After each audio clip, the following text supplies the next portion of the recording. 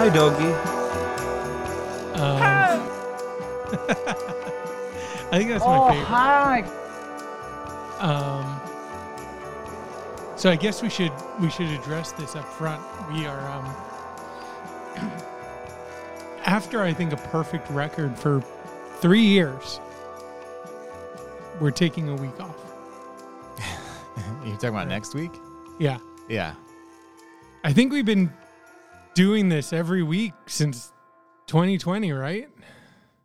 Pretty much. I can't think of a time we've missed. I can't think of a time we missed either, so it must have just been for the last few years. You're going to Disney. We're going to Disney. Disney World, right? Yep. Well, whichever one is in Florida.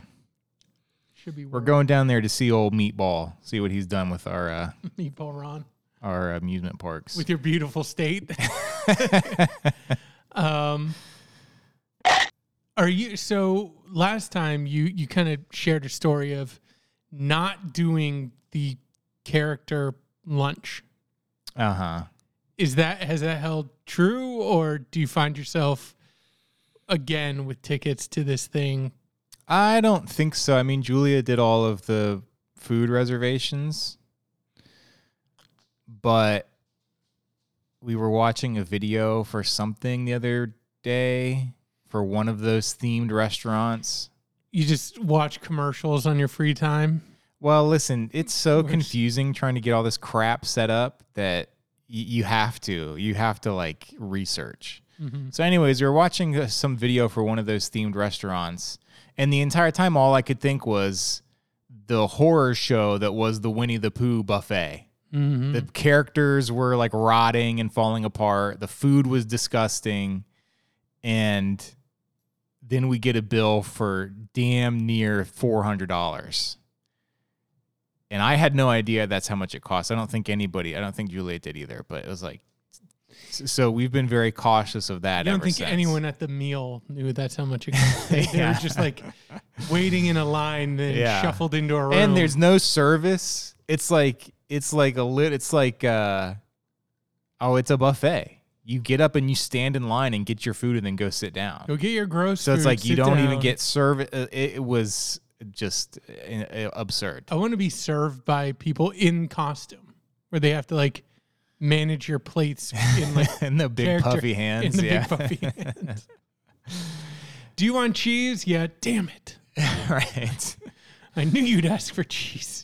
Can't grate this cheese. So yeah, I'm trying to stay aware of that. Well, like I said, I didn't do any of the reservations. Are you staying in the park or? Mm-hmm. Yeah, we stay at the park. Ooh la la. Mm-hmm. Must be nice. I think this is a great time for listeners to take the week and leave a review. Okay. And this is what. Yep. Okie dokie. I figured this is how to do it. I love you. I'm not telling anyone what to do. But here's an idea. Or this is what I would want. 5 stars. But the review, I want the review to be like, what the hell did I just listen to? 5 stars. What a stupid message. Yeah.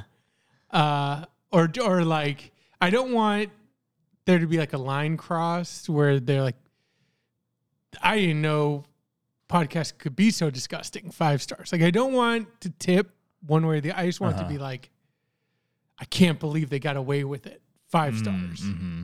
You know? You blew it! Something that's like, it's a clickbait review. Yeah. 5-star. I don't even know if I'm going to listen again, but I know I'll never forget that listen. God, forgive me. I just came up with that. That one's a good one, though, right? Sure. Yeah. So there you go. Okay. I wrote it for you. Yeah, that's one at least. That's one. I'm down with that. Uh, Yeah, I was going to say something now I can't remember. Do you want to talk about Trump getting arrested? Sure. Any thoughts? No mugshot, right? Nope. More than a mugshot, you know what I want to see from his arrest? fingerprints. I just want to see what his sausage fingers, like, can you imagine what his fingerprints could look like? Just like Papa Pillsbury dough thing, stick in an ink. And they're just all going to be smushed together. There's going to be nothing discernible about them. Exactly. They like come pre-greased. Yeah. Like they're just, the ink won't stick to the finger. It just keeps sliding off. Yeah. That's what I want to see. Yeah. Instead of a mugshot, show us 5 fingers. Yeah. Fingerprint. But yeah, so he is arrested. Did I see 35 counts? 34 counts. 34. I mean, he is does that for each dollar he gave. Yeah. Stormy Apparently, Daniels? it's for each document he signed. And it's not just Stormy Daniels. There's apparently 2 other incidences. I saw on some coverage of him, they showed footage of him signing his name to like a bill. And just watching him sign, I was like, that's a guy who loves signing stuff. Oh, yeah. He loves it. Yeah.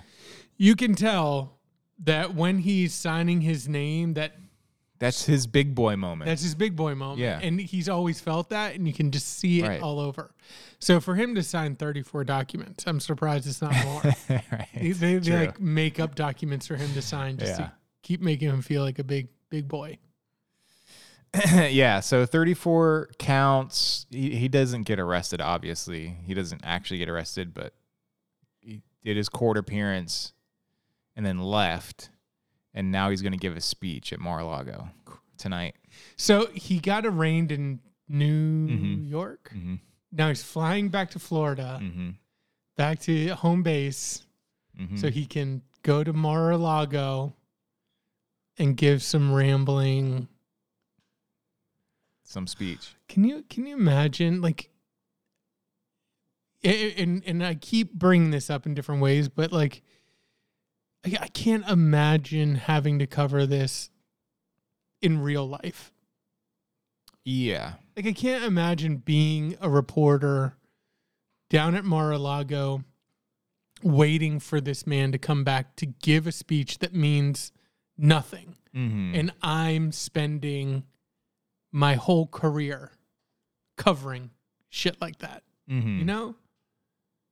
It feels so...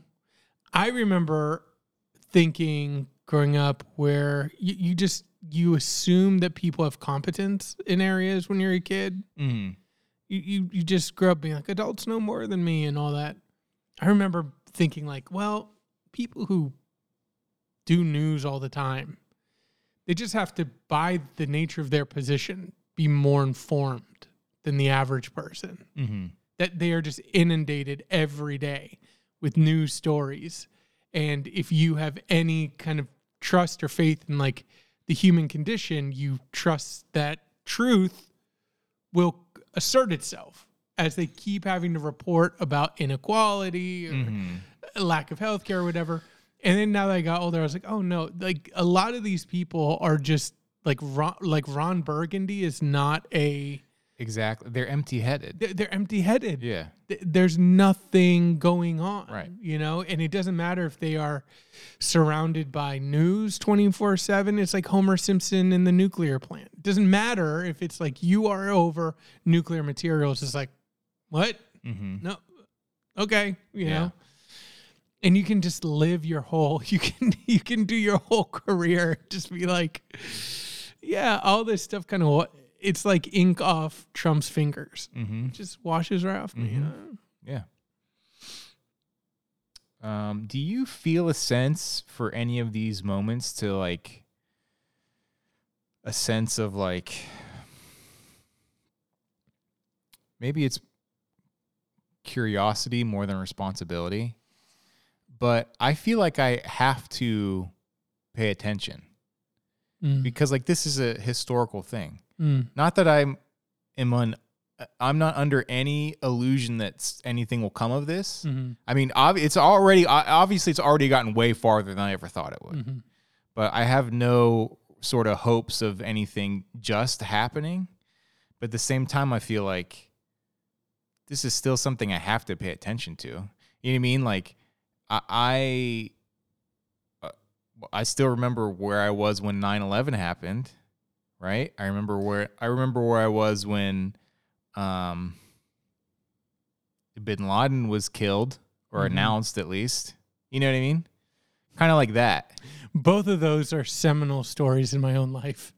Like not what happened, but where I was. Yeah. I look back on. Well, in the sense of like you were, yeah. But I guess saying that now, part of the trouble with that is so many of those things, like those two things are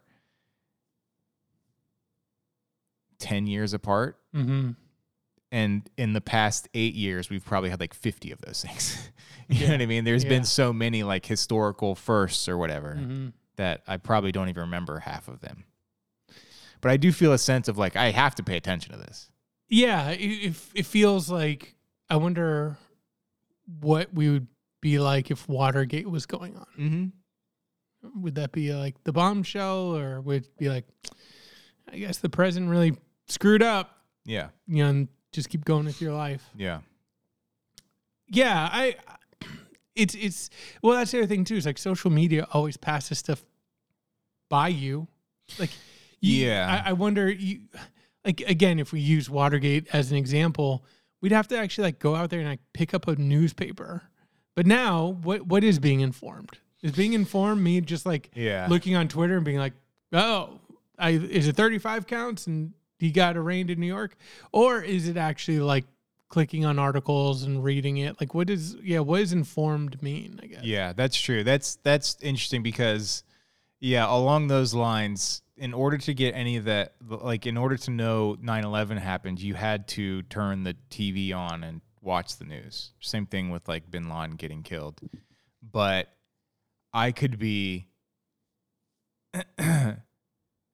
looking at NBA highlights from the night before and then get a post about the president being arrested. You know what I mean? Oh, yeah. Or watching some stupid meme video. And then the next thing I read is Trump arrested.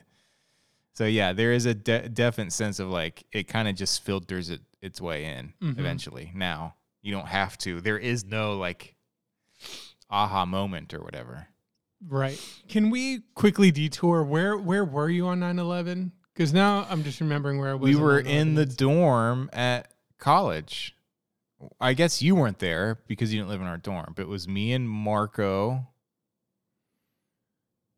Me and Marco for sure. I don't know. I don't remember. I mean, we all went to Target afterwards, right? You came to pick me up. Right, because it was the day that like a couple albums came out. No, I was applying for a job at Target. That's right. That's right. But a couple albums also came out that same day, and I remember seeing them like in the store. But yeah, we woke up and we were in, was it called Aventura, that building? Yes. So that's where we were in that dorm with all of our roommates. And yeah, I don't remember how we found out about it, but we ended up turning the TV on and watching the coverage. And then we had to take you to the job interview. No. My interview got interrupted by somebody coming in being like, some planes have hit the Twin Towers. Really? Huh. And the person interviewing me got up, and I remember peering out the room and just seeing a TV with the smoking, North Tower or whatever. Right. And he gets up and he's standing in the doorway, and I'm just sitting there like, do I stand up? Like, I'm still a kid. I don't know what to do in an interview. And then after literally like 5 minutes of him just standing there looking at the TV, I'm like, I'm not getting the job, right? He's like, no. I was like, okay. And then I left, and then I called you guys, and then you came to pick me up. Okay. Yeah, that makes sense. But yeah, I still remember, it's just at this point, I guess it's more of just like a still image almost. But I do remember that for sure. And yeah, I guess those are the only two things that really stick with me. I mean, something will come to me when I'm least expecting it in a year or something, and I'll think about it. But for sure, 9/11 sticks with me. And for some reason, the Bin Laden. Here's 3 things that stick with me that I can always remember. Your own birth. 9/11, Bin Laden, and this wasn't too long ago, so I guess it still makes sense that it sticks with me. But I remember being at Kogan's and ordering pizza or whatever when I found out that public utilities had been shot up. Oof. So, those are 3 things that I remember. And I guess I'm kind of not chasing that as the wrong word, but I do feel some weird sense of obligation to be like, I have to pay attention to this. You know what I mean? So maybe it's just the sicko in me. Yeah, I mean, like you said to me, I'm like, just what's going to happen from here? You know, that's the thing. Yeah, somebody said, the way for them to get out of it is to, I don't know, I don't understand the legal side of it, obviously. But they said something like, right now it's all felony counts, and what they need to do is try and plead them down to misdemeanor, so it basically doesn't mean anything, which is what they'll try to do, I guess. Yeah. I mean, it feels all for show. It feels like this is the point to actually convict him on them and have a felony conviction. Feels like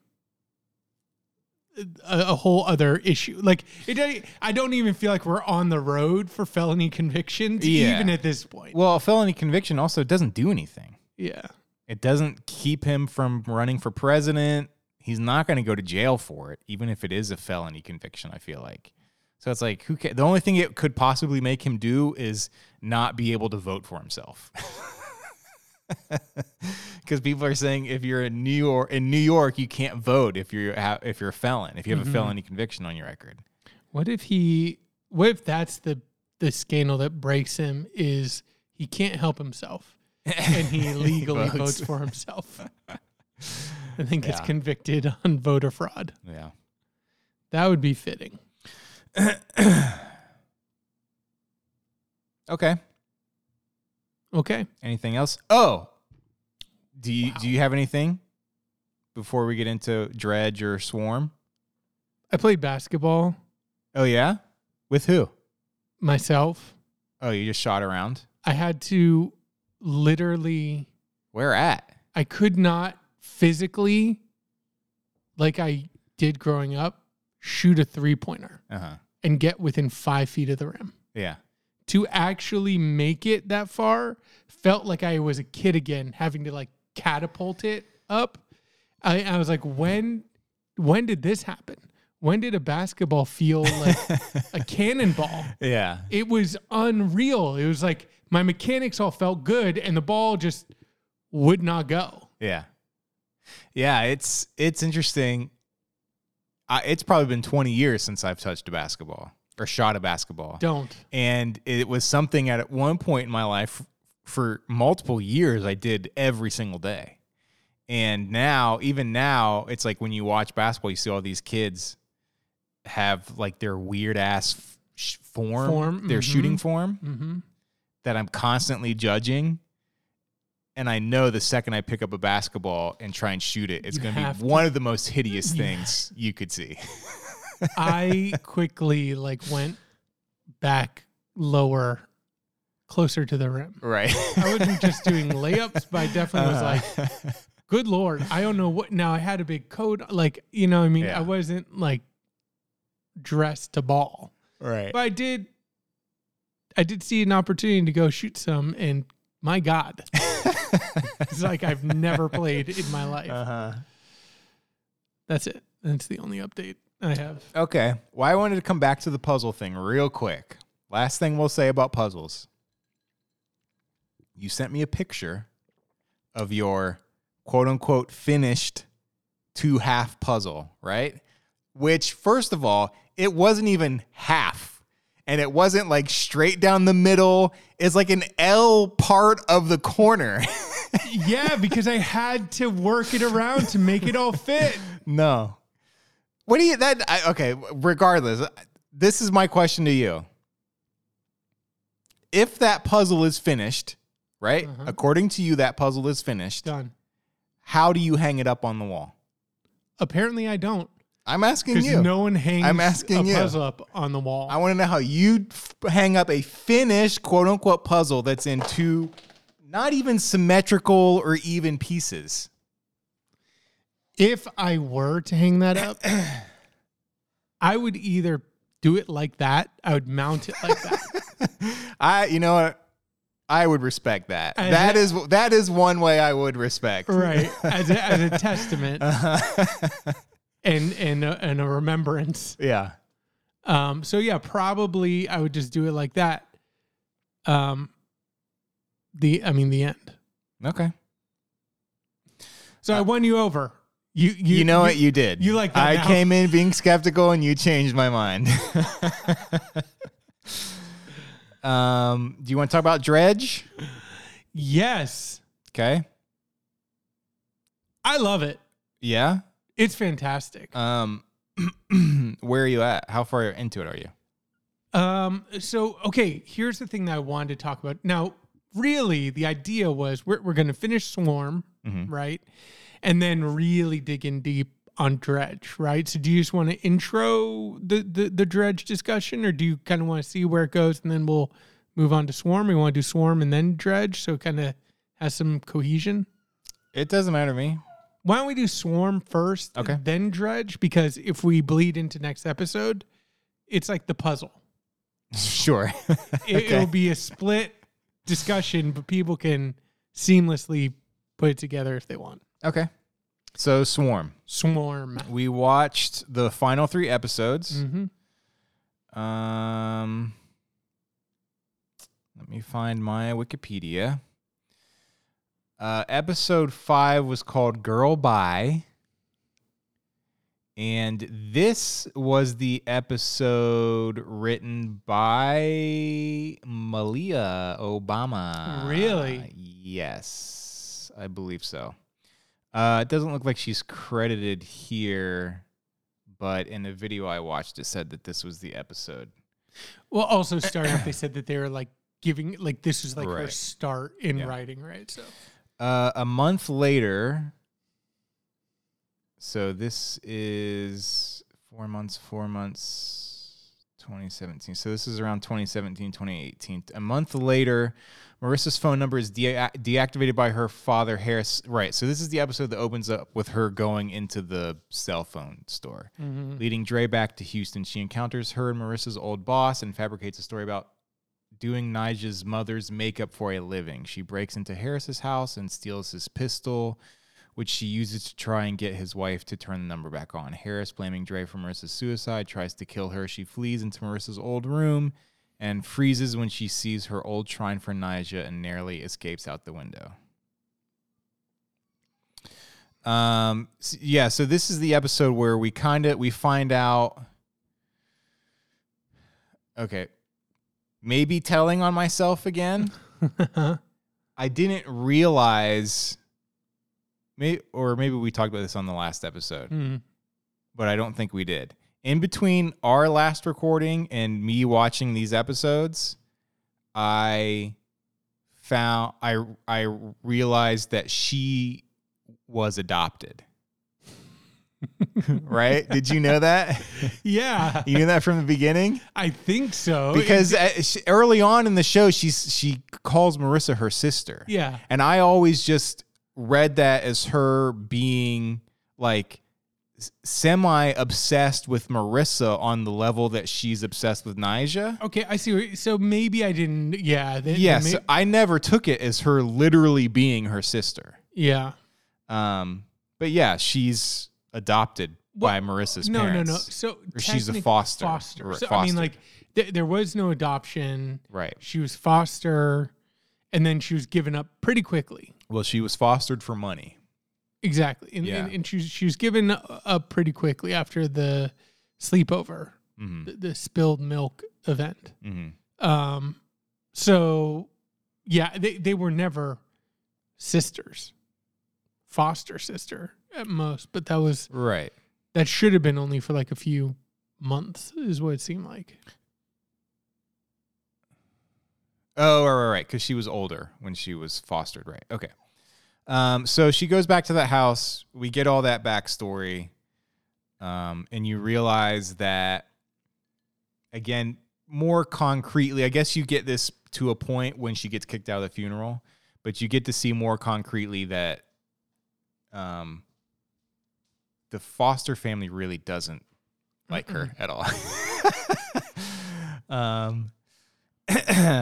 What'd you think of the episode? I liked it. I think the final 3 episodes do a weird trick. Mm-hmm. And I don't know if it's intended or whatever, but by the end of the show, I definitely had more sympathy for Dre. Really? Yeah. And this is where it started. So, you know, she is obviously not well, but she also has not been cared for by anybody. Yeah. In her life, including these people, where on the one hand,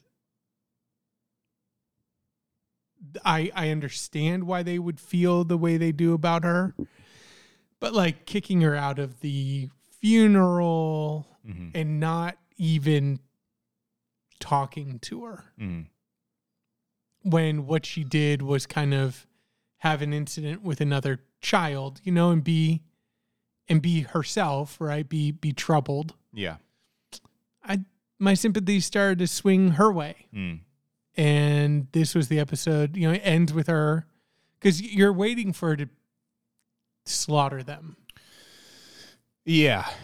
And it ends with her just hobbling away, right, crying. Yeah. And you're like, yeah, she's more sympathetic than I have thought. My one big takeaway from this episode, Dre is someone who knows how to secure a door after closing it. Oh. No shoving a chair under the door handle shit. She closes the door, pulls out drawers, opens the other door and wedges it. It does it perfectly. And even then, you can still just kick the door in. It doesn't matter anyways. But that's how you do it. Oh, right? 100%. You're even with a kicked in door, they're still having to navigate those obstacles. Yeah. No, which again, in her defense, can you imagine what she went through where she'd have to learn that skill? Sure, yeah. That well? Yeah. Like, yeah, God knows what she went through as a child. Yeah. I didn't find myself feeling sympathetic for her at all through any of these episodes.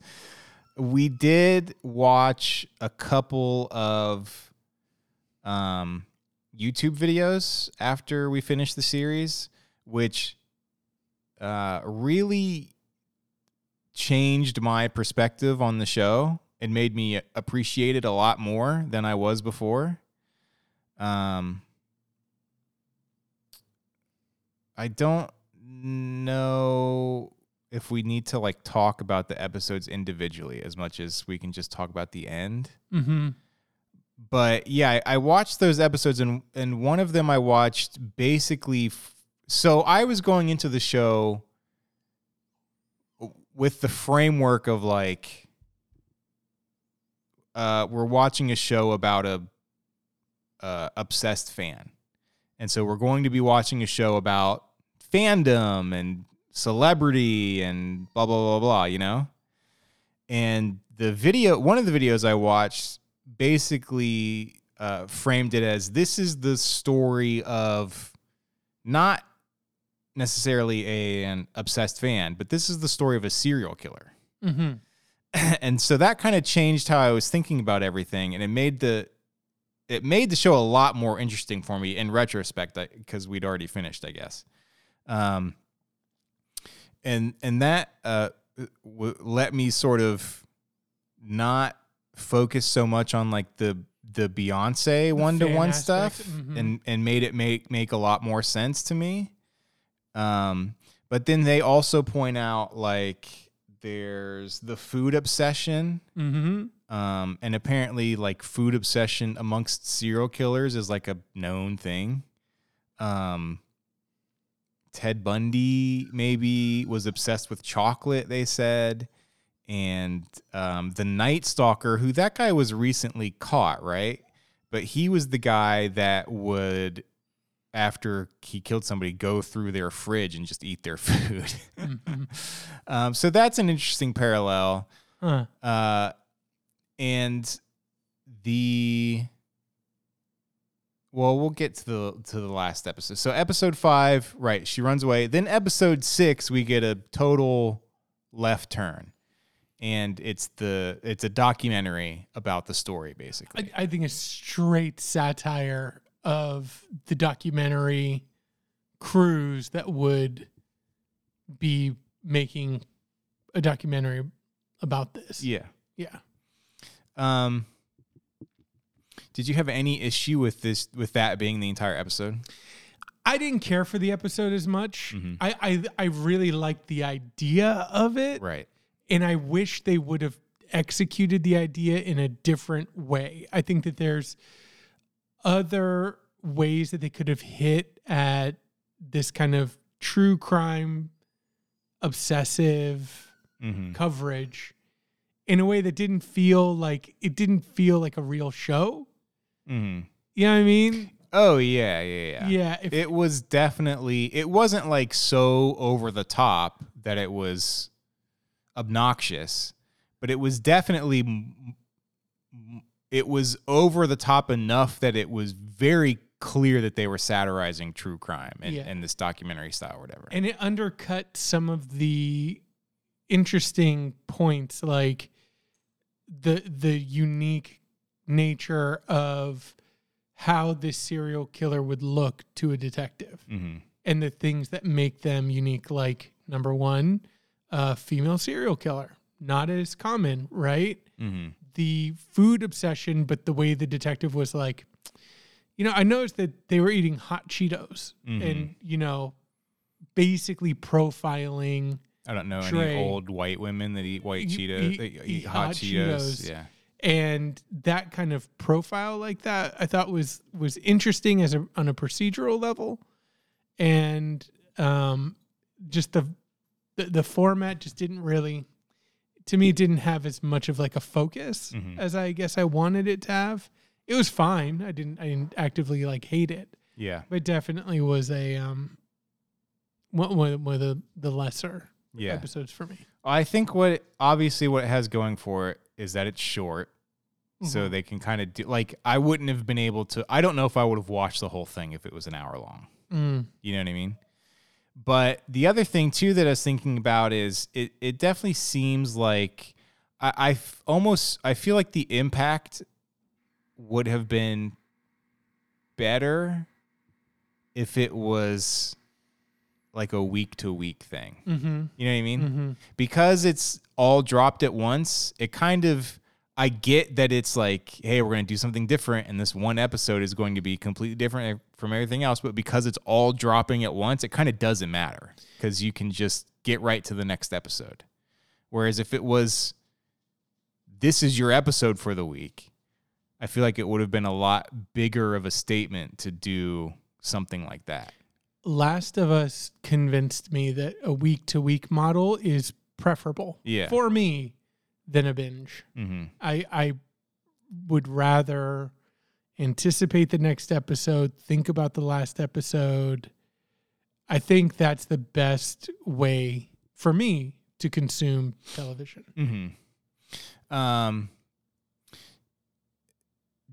When you were watching it, did you realize that, I'm still not sure I know how to frame it. I understand it in my brain, but I'm not able to articulate it. But while you were watching Story it, of my life. Did you understand that it was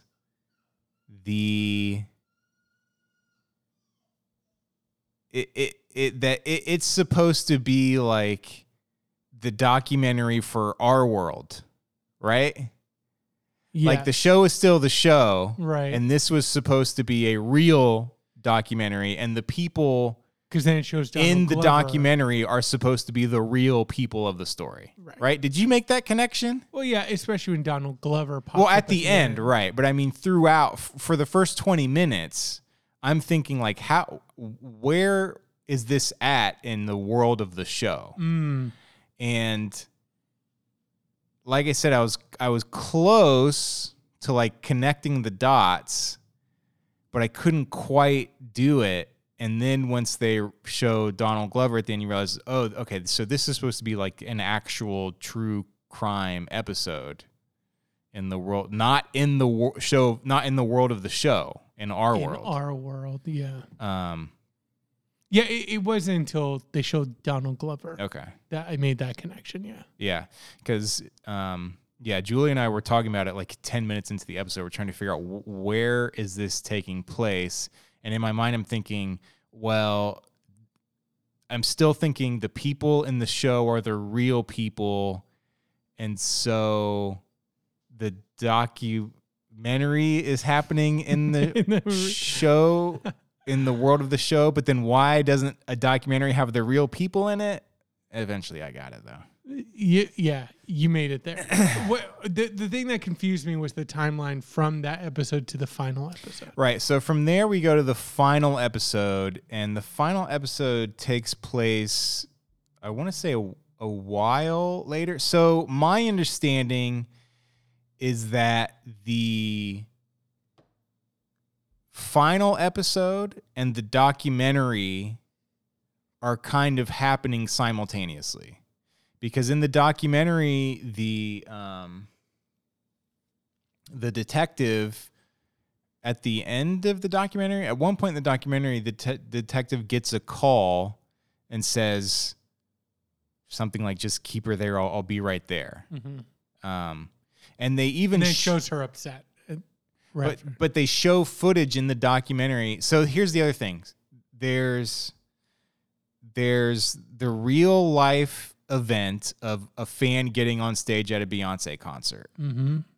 Literally getting on stage and walking up to Beyonce and security dragging them away before they get to Beyonce, right? That actually happened in that actually happened for real. And in the documentary, you get... I saw that footage in one of the YouTube videos we watched. In the documentary, you get footage that looked very similar. I don't know if it was the actual footage spliced in or whatever, but it looked very similar to that at the end of the documentary. And then at the end of episode 7, you see her getting on stage. Mm-hmm. So it seems like she gets on stage, she gets arrested. That's the end of the documentary. And then the end of the episode 7 is her delusion, which is she gets embraced by the Marissa Nyjah hybrid. Mm-hmm.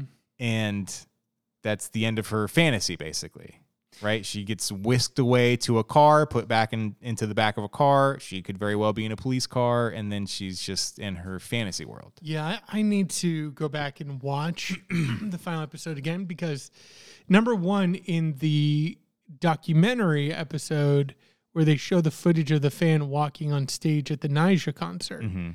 I was like, that does not look like Dre. Mm-hmm. Like the actual footage. They look taller. Well, the Dre in the documentary is a different person. Right. Different actor. Right. And she does look completely different from what is her name? Dominique Fishback. Yeah, no, I was talking about the the actual footage. Mm-hmm. You know, and so, okay, so you're saying that I'm doing the same where the footage that they show of the Nyjah concert, they bleep out the name. Is would not be wearing the same clothes as Dre in the show. Right. Right, because Donald Glover says we're making a show. Okay. Mm-hmm. I got it. It all makes sense now. And yes, thank you. I was confused and didn't even realize it. Yeah. But it's all clear. So episode 7 is her. The other thing that the one of the YouTube videos pointed out that it's one of those things that you just sort of like intuitively pick up on, but never sort of concretely say or put together, is that each episode has featured a different, Dre has been a different person, mm-hmm. used mm-hmm. a different name, is sort of playing a different person. And so in this last episode, she's sort of adopted like a masculine persona. Mm-hmm. And you know, she seems to be making progress because she meets this girl who's like, yeah, I hate Nyjah, blah blah, but they still get in a relationship. And she seems to really love her. Yeah. And then she sort of circles back to the beginning of the season where she spends a boatload of money to buy tickets, which sets her girlfriend off. What did you think about that whole sequence? Or stole them? Because the thing that got me was she goes to get the actual tickets and she gives a name. No. I'm talking about earlier in the episode when she kills her girlfriend. Yeah, but what I was saying was when she goes to try and get the tickets replaced, she gives a name. Then but it's not. I think she gives her girlfriend's name because I'm imagining she gave her girlfriend's name because she used her girlfriend's credit card or something, or I can't remember what name she gives. Maybe she gives Marissa's name. She didn't give she gave. She gives someone's name that's not hers. Yeah. Do we know the name of her girlfriend? Oh yeah, I hear what you're saying. So maybe she stole somebody else's credit card or whatever. Just like she's obviously stealing people's cars. So right. Yeah, exactly. It made me feel like even though we're seeing her reformed in this relationship, she, for all intents and purposes, could have killed someone and stole their tickets that night and is bringing them back. Like, look, I got his tickets. Right. You know what I mean? Yeah. Or at least stole, like you said, like probably just stole their credit card. Because yeah, she's still stealing cars, and where's she getting those cars? Is she killing people? Yeah. But going back to the scene, I thought it was really well done because initially, and this goes back to my feelings about Dre in the last 3 episodes. But my initial reaction was like, as soon as she's like, "Are you stupid?" When her girlfriend, I was like, damn. Weird, right? Don't say that. Like, but then as she explained it, I was like, oh, I'm sympathizing with a serial killing lunatic who doesn't care about, like, cannot care about this other person in the relationship. And they'd been together for months at that time. So again, we're seeing a snippet. So again, it felt weird in the moment how big she came at Dre, how aggressive she came, but then you're like, we've missed out on a lot of stuff. A lot that she references, right? I asked my parents for money. You know, I hate doing that. I did this. I'm working 2 jobs. She obviously is not working a job, you know? So in the end, it won me over, but I take it that you thought she overreacted. Yeah, I mean, I think obviously she overreacted if you're looking at it from the perspective of like trying to have a healthy relationship. She also said, I have a headache. I'm looking forward to taking a bath. I'm not going to take medicine. Right. But if you look at it from the perspective of like, maybe it's a slightly toxic relationship. Maybe one person in this relationship is a serial killer. You know what I mean? It makes sense. It did just in the moment feel like you said, she really went to 11 right from the jump. And then as she explains herself, you do start to understand, like, okay, so this is clearly like has been an ongoing thing that they've been talking about. And also with all of the other perspective I gained after watching the show, I could very much also see it as another sort of misreading or like illusion from Dre, like more along the lines of like, this is what it feels like, but maybe what isn't actually 100% happening. You know what I mean? She's Definitely a unreliable narrator. Exactly, right. So yeah, to what extent are we seeing, reality versus Dre's perception? Yeah. Yeah. I think that what she says as she's freaking out justifies her reaction. But initially I was like, whoa, calm down. Don't call her dumb. Right. It was really harsh. Yeah. Made me feel this is not in the show. Oh, this might be wrap up thoughts. But I have a defense of Dre based on my own personal life, not based on the show. Do you want that now, or should we wrap up thoughts about the show and then I'll give my yeah, so what else is left? There's not really anything left that I can think of. She kills the guy to get tickets. Right. She gets in, then she gets on stage. She gets on stage. She sees Nyjah. She has Marissa's face. Nyjah gets dragged away. Yeah. And now she's probably completely broken mentally. Yeah. Mm-hmm. Done, gone, gonna get convicted. Probably. Yeah. She's probably in line right after Trump. Right. Trump's gonna get his greasy fingerprint, and then Dre's gonna get processed. Yeah. So what are your thoughts? So yeah, my thoughts are I really want to watch those YouTube videos. Yeah, now because I'll post the links. And I really do feel like, again, this show was doing a lot very specifically and for a specific audience and people who would understand what they were doing on a deeper level. And I really appreciated that. I love the fact that they got funding to make it. I want more stuff like this. I'd rather take a Swarm every few months than She-Hulk or whatever like Marvel show is being cranked out. Now DC is trying to get into shows. Mandalorian. Like, give me Swarm over all that. It's specific. It has a specific, kind of perspective and intention. Super well acted. I mean, amazingly acted. And not the show that I think both of us were thinking it was going to be, but still, I think I was able to make adjustments, and I think I'll only end up liking it more. But yeah, I think it's solid. Yeah, I really liked all of while I was watching. I really liked a lot about the show, but there was just those couple little things that were kind of nagging at me. That, like I said, the YouTube videos kind of set me straight on. Yeah. With that being said, I don't think the Nexium episode was necessary. I think they should have just gotten rid of the cult episode altogether. Okay. I mean, I liked it. I think it has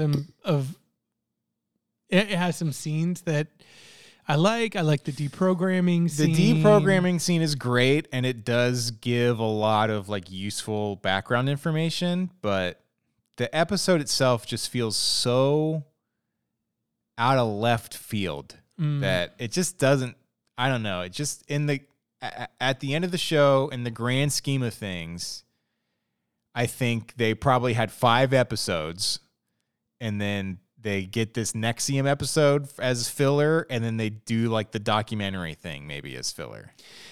And looking back on it too, I do like what they did with the documentary now that I'm thinking more about it.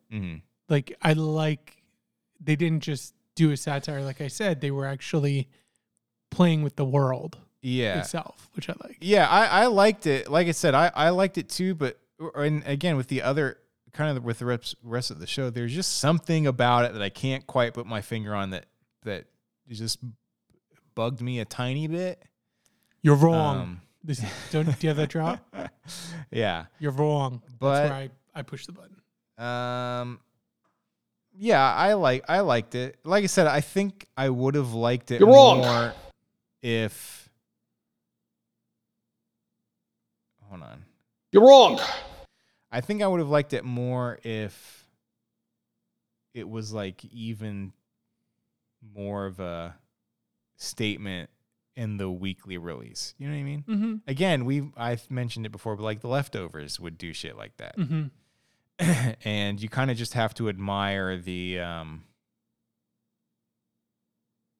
just willingness to do something different. Chutzpah. Yeah. Yeah. The balls. I'm trying to figure out why my freaking email notifications keep playing. While you do that, do you want my personal? Yeah, let's hear the personal take. So, this is not in the show. This is just where I went with it. But here's my personal defense of Dre. Okay?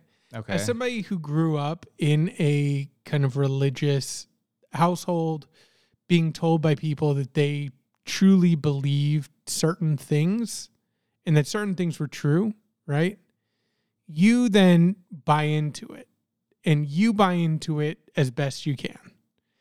Only then to be told, oh no, we don't really believe it that much. Mm-hmm. You know? So with Dre being told about the Hive, about what Nyjah offers her fans, which is not just a kind of musician audience, but more of a kind of community, an identity. Yeah. Right? And that's kind of what they go to on the documentary episode with the guy who is giving an interview where he's like, yeah, we are not about violence. I would not kill. Oh, the guy in the bedroom. Yeah. And then he's like, thinking about it, he's like, yeah, I wouldn't kill. Would I kill? You know? Yeah. And you see him like, yeah, trying to put together like, wait, what does it mean to like defend Nyjah? What does this mean? You know? And what does the Hive, what does it mean? You know? Dre took it on face value. This is a community that defends Nyjah with their life, who would give their life for Nyjah, who identifies fully with everything that Nyjah is. And she is hung out to dry by a community that's like, calm down. We're not all serial killers. Yeah, we're not. We don't identify with our whole chest. You know what I mean? And again, as somebody who ran out there on like ready to identify with my whole chest, only to then feel profoundly alienated by people being like, "Hey, chill out." It's like, well, you guys said that this was it. You guys said like this was. If I wanted to understand like everything, right, in the universe, these are the things, right? And then to feel so that was my other kind of personal take on Dre. My sympathetic take is like she is just somebody who like stepped out in faith of what she'd been told by different people, only to realize like, not fully.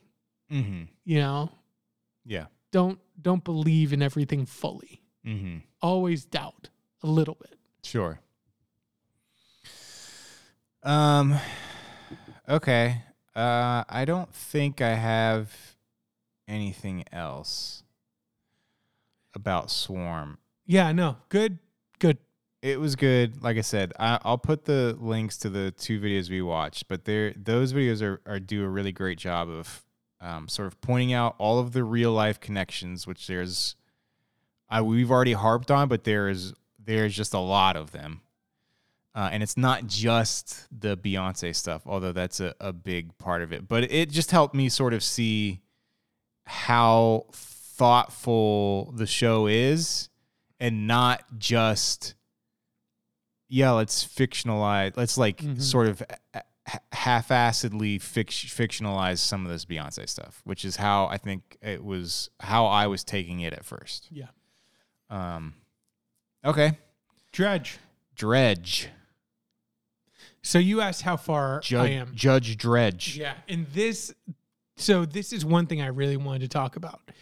In games like this, I wanted to ask you, how do you play them? So Dredge is a resource management kind of. Yeah. I wouldn't say resource management. Cosmic I mean, it horror. has a resource management element to it where you're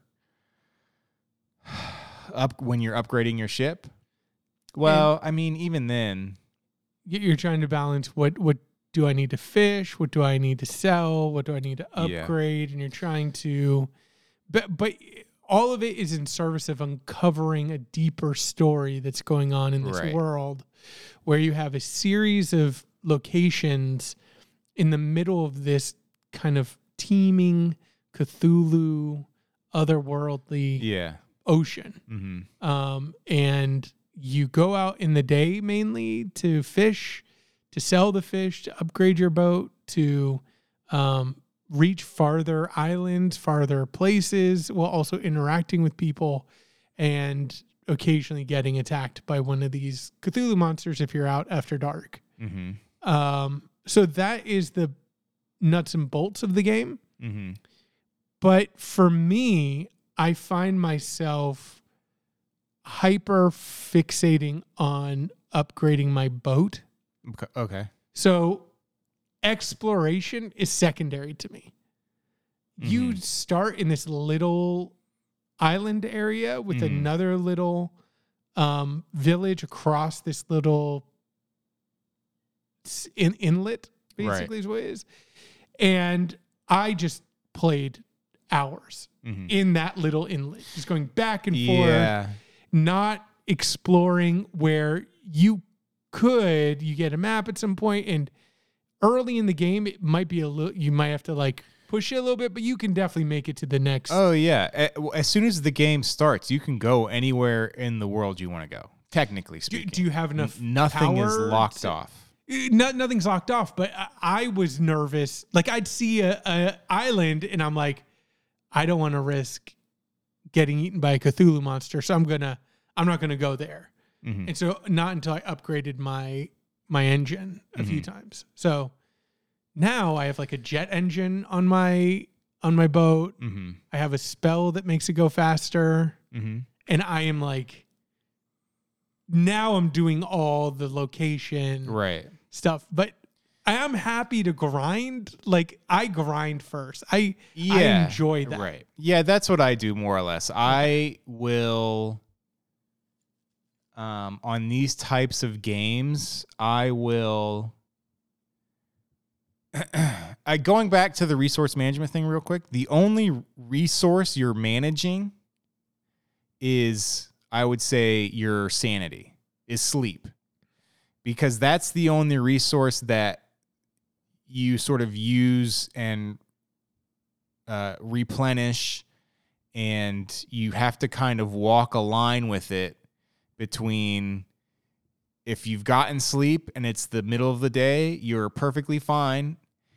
And if it's getting later at night and you've used that haste spell a bunch, or you've taken damage, some weird shit is going to start happening, and you can either keep pushing it and see how far you get or what else you can do, or you can call it a night and go dock and get some rest and sort of reset that clock. And so in that sense, it's resource management. In that sense, also, you kind of control the difficulty of the game, and you can make it as hard as you want. Absolutely. Because there is no, well, I can't say no, but I don't really think there's a hard cap to, like, if you've been awake for this amount of time, you just automatically dead. You know what I mean? Like, stuff How starts. long have I feel like there has to be. There like, probably is, but it's a lot farther than what you think it is. How far have you pushed it? I've stayed awake for like 2.5, 3 days. And yeah, some crazy stuff starts happening, but you know, eventually you can play around it. Like I said, you can kind of determine the difficulty for yourself. For a long time, I played by the book. As soon as it got night, I went to sleep and I woke up in the morning, and then eventually it became, well, I'll wake up at like 4 because then I can get the night fishes, and daytime technically starts at 6. So nothing in between that 2 hours is not long enough for anything bad to happen, regardless. So And then that became there's a type of side quest that's time gated, that has a time requirement that it does not tell you about. No. So you haven't run into that yet? I don't that think you know so. of? I also really quickly, I'm smiling too because I play these games by the book. Right. I don't know why, but like Yeah. I don't know if I'm like bought into the world and secretly I am scared of like what happens if I push the limits, but I naturally just gravitate towards like nighttime, sleep. The most I've done is like 4 a.m. I'm waking up and I'm going out getting a little jump on the day. Yeah. But I've not pushed the stay awake mechanic. Like, yeah. And again, I don't know if that's just like what in me is that like fear based or is that just like, well, those aren't the rules, Justin. Am I just a rules follower? Yeah. I don't know. But I also, when I get what do they call them in the game? They call them, not quests, pursuits. Pursuit. Pursuits, right? When I get a pursuit, that is what I'm doing. Mm-hmm. So maybe there is because I've gone, for example, because it sounds to me like you, if you're not farther in the game than me, you've pushed the I've game 100% of the game already. Oh shoot. I'm done with the game. I've played it for like 20 hours. So I went over to that other location, the Howling Cliffs. And the Gale Cliffs. Yeah, Gale Cliffs. And there was a lady there who's like, I need this eel. Yeah, that's not what I'm talking about. Okay. Like those, I'm on it. Right now, I'm trying to find this hermit's seal. His family crest. Okay. That he I swear. That's gonna drive me nuts. Yeah. Let's pretend it's a new drop. Yeah.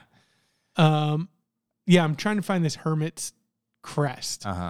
That he's in a tiff with his brother. Okay. Who's the whaler. Yeah. And he lives like close to the starting area.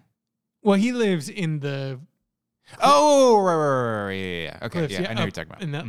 And but my ship is already at like the 4th upgrade. Right. And I feel like I could have been here. Yeah. 4 hours ago, but instead I'm just like running my little loop over and over and over again. Yeah, I do the same thing where I stay in the starting area and then I finish every possible side thing I can do.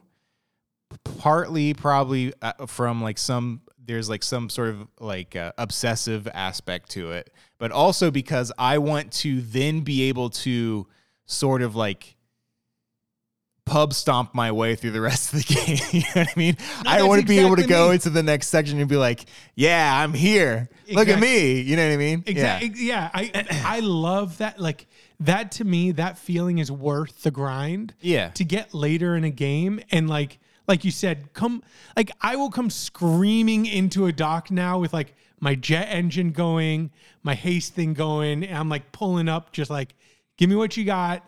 I'm going in the cliffs. I'm getting whatever you need. I'm coming back out. So now I'm in the like running around the whole world and stuff like that. So you just mainlined it. I absolutely could not stop playing. You pushed your sanity in real life. Yeah. So, I mean, you liked it, or was it just the game's feedback loop was so much that it was like hard to put down, or did the game live up to that kind of I guess I would say I was a little disappointed in the story. I mean, the story is kind of what you make of it, and because, like I said, when you start the game, the entire map is open.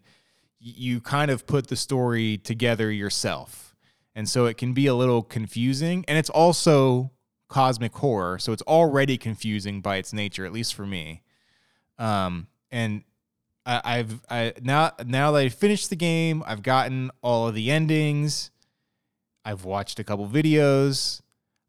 Feel like I have a good idea of like the main story.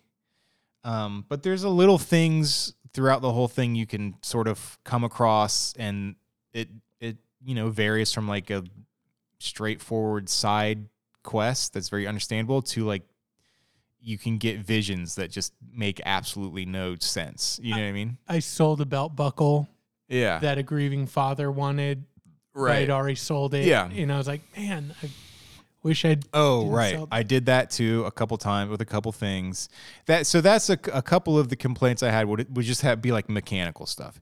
You can sell stuff that you have no way of knowing that it's for a pursuit. Mm-hmm. Like, give it some sort of marker. Like, you don't have to explain what it's for. Just have like a marker on the item to be like, hey, you may want to keep this for later. And if anyone needs that, it's you as the person who's probably just always cleaning out. Yes, your selling store. everything.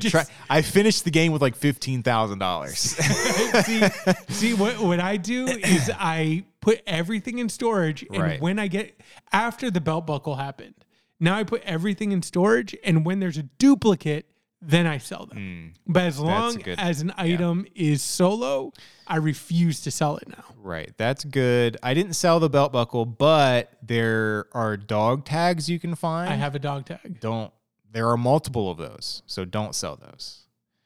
Don't sell any of those. And then the other thing that I'm realizing now, going back to the sanity thing, the other thing that started to make me push staying awake is there is a specific pursuit that involves a hooded figures. If you get one of those, it's time sensitive. It doesn't tell you that it's time sensitive. There's no way I have no idea how long it lasts for. All I know is I got one. No, I got one from this hooded figure. I went and did my thing. And then I came back to him days later at some point, and he was dead. And I mean, to the game's credit, the pursuit then gets solved. It's not like you can't finish it. It just stays open forever. It does get solved. But after that happened, I was like, oh, okay, well, now if I see one of these hooded figures, I'm going to make sure to do that right away. And so that involved me being like, okay, I'm just going to push it, and I'm just going to fish through the whole night, and I don't even care. Mm-hmm. And like I said, that's another question I have for you. How much damage have you, at any one point, have you taken? I've destroyed my boat. So you've died. Mm-hmm. Okay. Because it took me that was the other thing that made me start pushing it. It took me a long time to die. It took me because I was being so careful that I got to a point where I was like, I don't know if you can die in this game. Yeah. I don't know if you just keep taking damage and maybe keep getting scarier visions or whatever, and that's the thing. I feel like I'm in panic mode, right? I feel like I've stayed awake for 3 days and something is happening and I don't understand why it's happening. I do not understand why these notifications are working.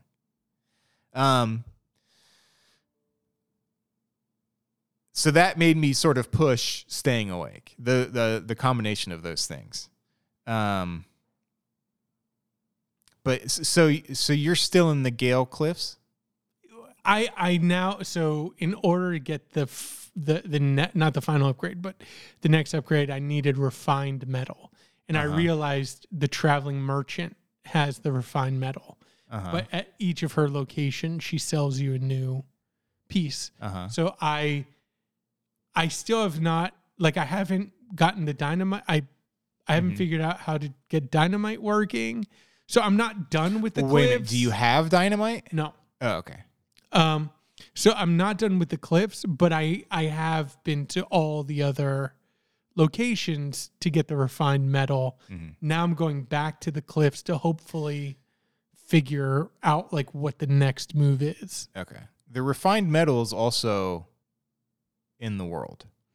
I haven't found it on my own. It's rare. Yeah, and it's in like purposefully hidden Right. Or like sort of like progression spots where it's like once you open this up, you've progressed to sort of the next thing. Which is the way that I play these games. Yeah. Oh, I'll just go. I will grind to purchase all these very expensive refined metals when I know there's other people who play a more linear game who are probably like, oh, they found the refined metal on.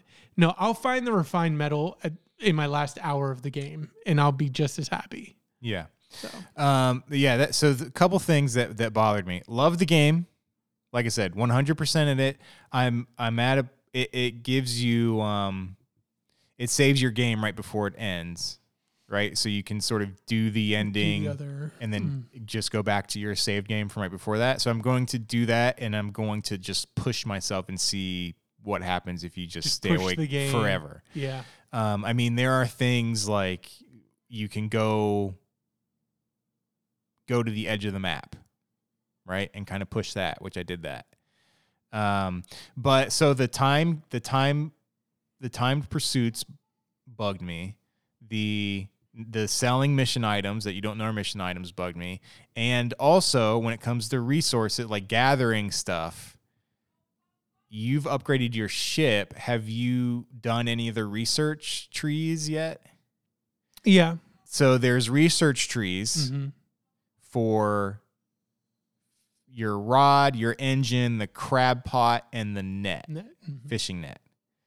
There are not enough research parts in the world to finish 3 of the 4 of them. Oof. You can finish one of them easily. I 100% completed the game, and I had only 2 of them finished, and I needed a lot more to finish the other 2. So that was really annoying. And there's no, you can grind those. You can get them randomly after you've get them from like missions and stuff, but it's not easy. You can dredge. Yeah. Oh man. Wow. Yeah. So I think I agree that I think, and to me, maybe those will be patched out where, from a completionist perspective, the game is set up to kind of make you want to complete it. So for them to build it so that it couldn't be completed is a frustration. Yeah. Like, absolutely. One thing that I wanted to mention too, not to oversell this, okay? But the feeling of trying to gauge, can I do this thing? Right. And then realizing you've pushed it a little too far, and that race back to the lighthouse, anything, and then the game is really smart. It did this just happened to me today, where the vision or whatever will give you a fake location. Like I saw this place, I'm going towards it. I get to it, and then it shimmers and gets pushed in the distance. I'm like, oh, that's it. It's drawing me into deeper water. Yeah. So I had to like turn around and that panic of like, here's one. If I want to throw my negative on there, this is and I understand it's kind of the point, but this is one of those situations where I actually would want to be able to mark up my map. Oh, yes. That was the other thing. Not only can you not mark the map, you can't zoom in. You can't zoom in. It's so small. Yeah. And you can't zoom in. Yep. And there's one area of the game that is like, it's like a maze. And it's very confusing. And having a small ass map where you can't see anything doesn't help, which I imagine is probably part of the point. But yes, that was frustrating. I think that's the point, but it did make me feel like, on the one hand, I understand that if I could mark it up as I wanted, it could make the game too easy. Because I could just mark the best fishing spots that would respawn after however long and just hit that loop. But to not be able to zoom in and to not have any flexibility with the map in terms of what it shows, that has been frustrating. But pulling that up and looking for, okay, where am I? Okay, I need to go around this thing. Yeah.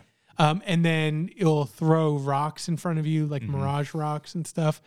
That kind of push to safety is such a good feeling of anxiety. Yeah.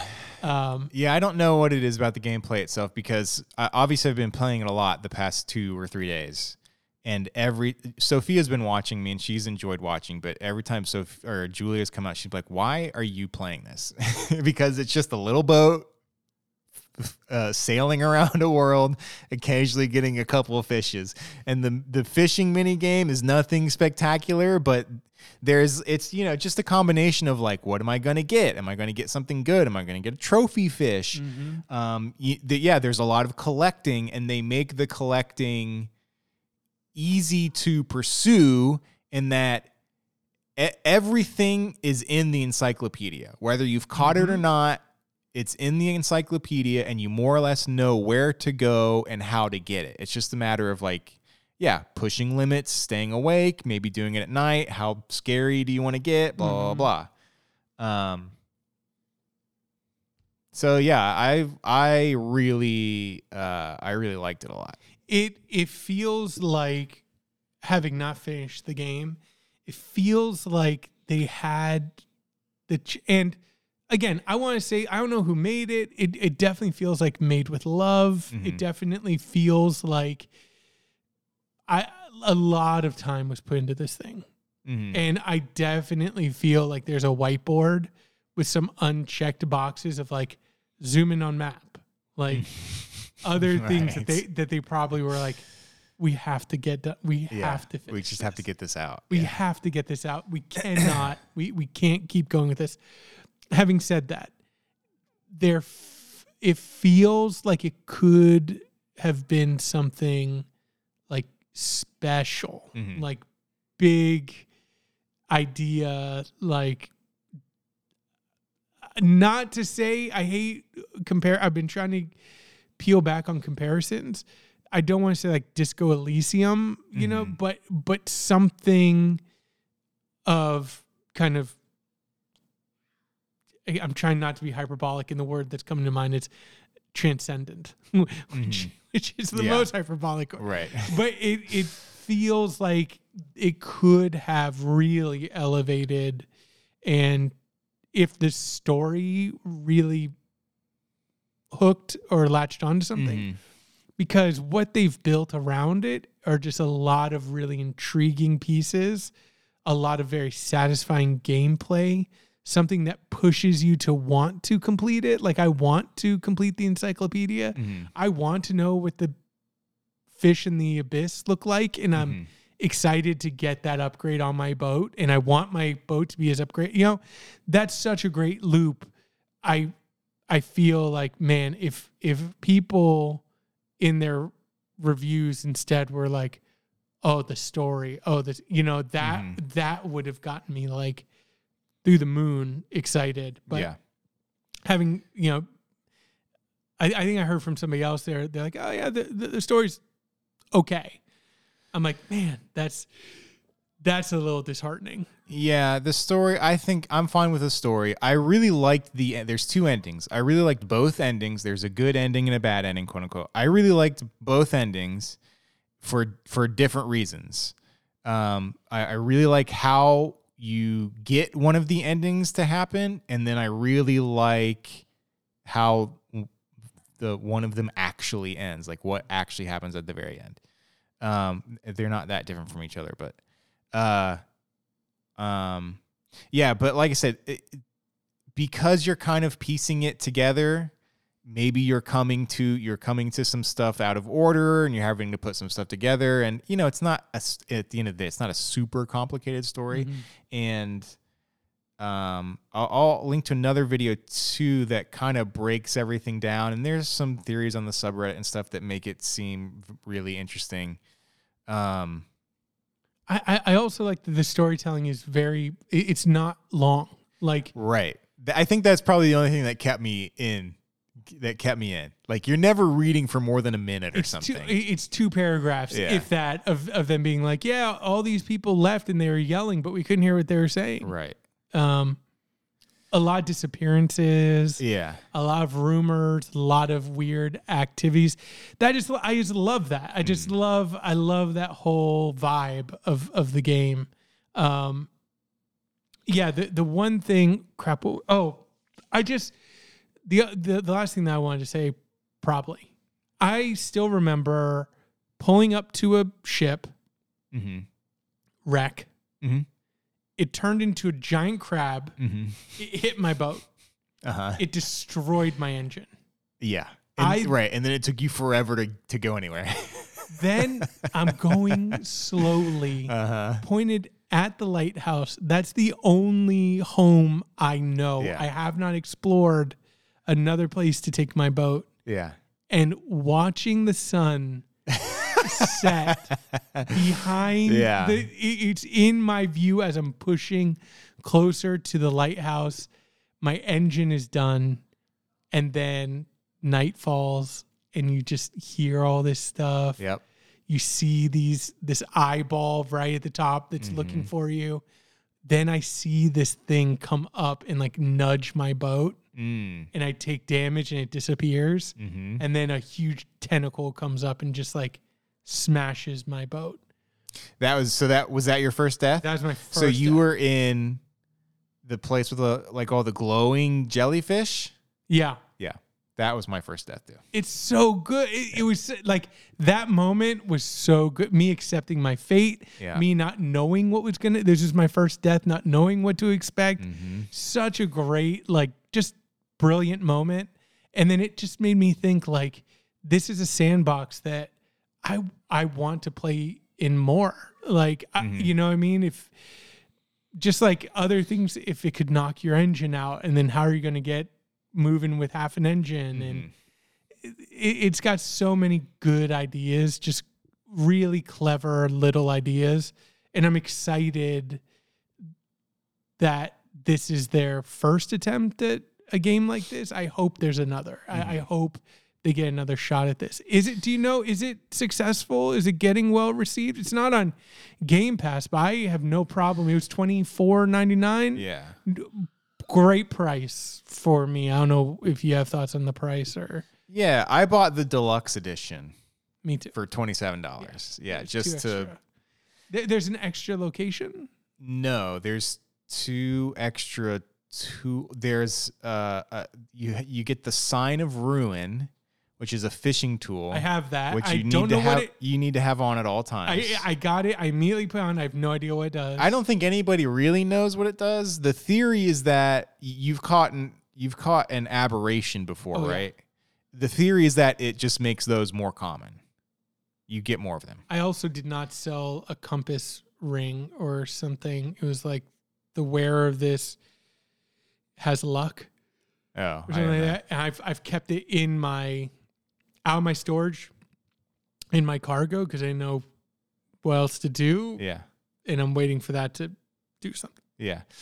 Yeah, I'm fine with the price. I listened to the Resties today. They talked about it, and they said apparently it's getting like mixed reviews. So I don't know. But I really liked it. My going back quickly, my first death, I had made my way over to that area, Stellar Basin. It was already night. And like I said, up to that point, I hadn't died. I hadn't really taken a lot of damage. So I was thinking, like, maybe you just can't die in this game.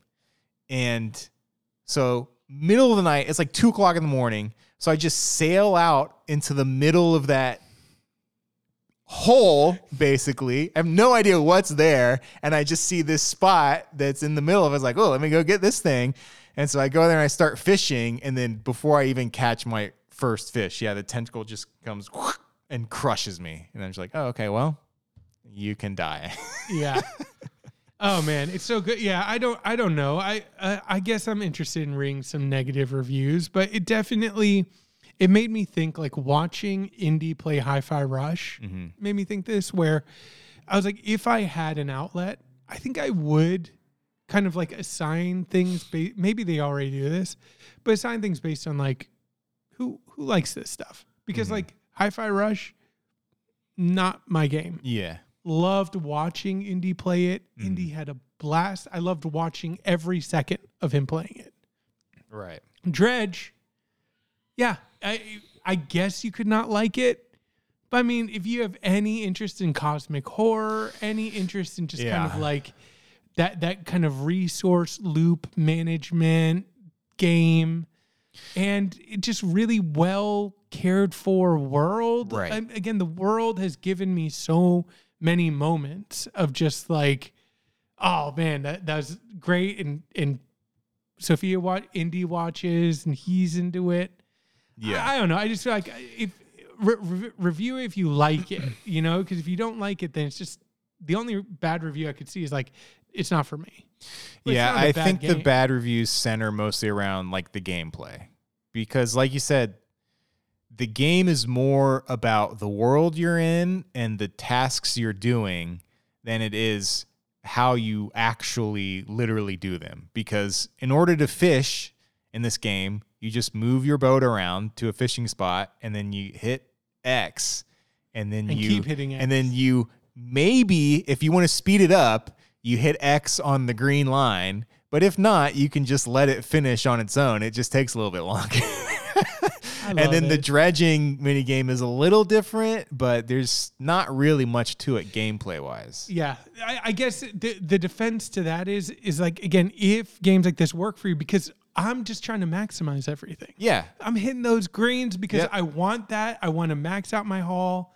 I want to get back before it's dark. I want to sleep. I want to keep my sanity there. Mm-hmm. I want to unlock this new area. I want, you know what I mean? Like the gameplay has to be simple for it to feed into the loop. Like I would not have wanted a complex technical fishing sim. Yeah. You know, it needs to be something that's quick. It needs to be something that like any location to sell fish, there's fish 10 feet away. You can just go hit that spot, fish a little bit, get the money you need, get the upgrade you want, move on. I think the gameplay had to be somewhat simplistic. Yeah. No, I agree. I don't have any issues with it. I think that's just what people were complaining about. But yeah, I loved it. And the draw is more sort of, the collecting, the finishing tasks, the sort of figuring out the world. Yeah, figuring out what is what. And yeah, but it's great. I loved it. Like I said, 20 hours in already. And I started playing on Friday. That's great. All right. Well, you've got 2 weeks to finish it. I know, and I will probably luxuriate in those 2 weeks. Mm-hmm. All right. Anything else? Suck my white ass! Nope, you said it. This is going to destroy America. I love you. Bye-bye. I love being your pal, Coach. Bye-bye.